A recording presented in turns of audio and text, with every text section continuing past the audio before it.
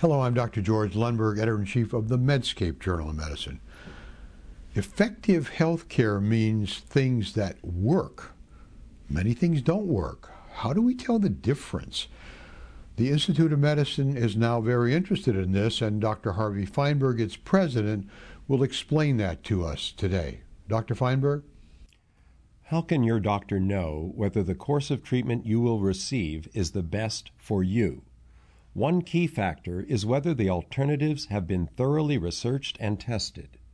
If you have an opportunity to participate in a clinical study, I hope you will consider it favorably. As a participant in a study, you should know your rights. You are entitled to access to all information about the study and its risks.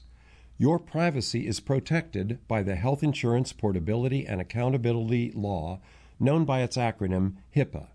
And you have the right to the very best care regardless of the outcome of the study. Of course, there is uncertainty in taking part in any study, but each one is critical to our efforts to learn more about the best kinds of care.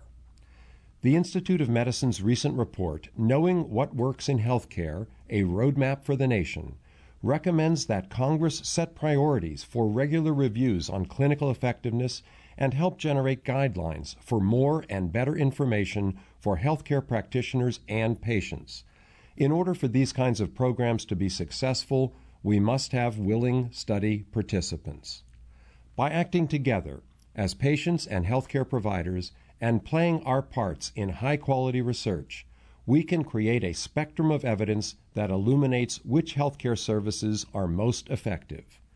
With the facts in hand, you and your doctor will be better prepared to make important choices about your health care. That's my opinion. I'm Dr. Harvey Fineberg, President of the Institute of Medicine.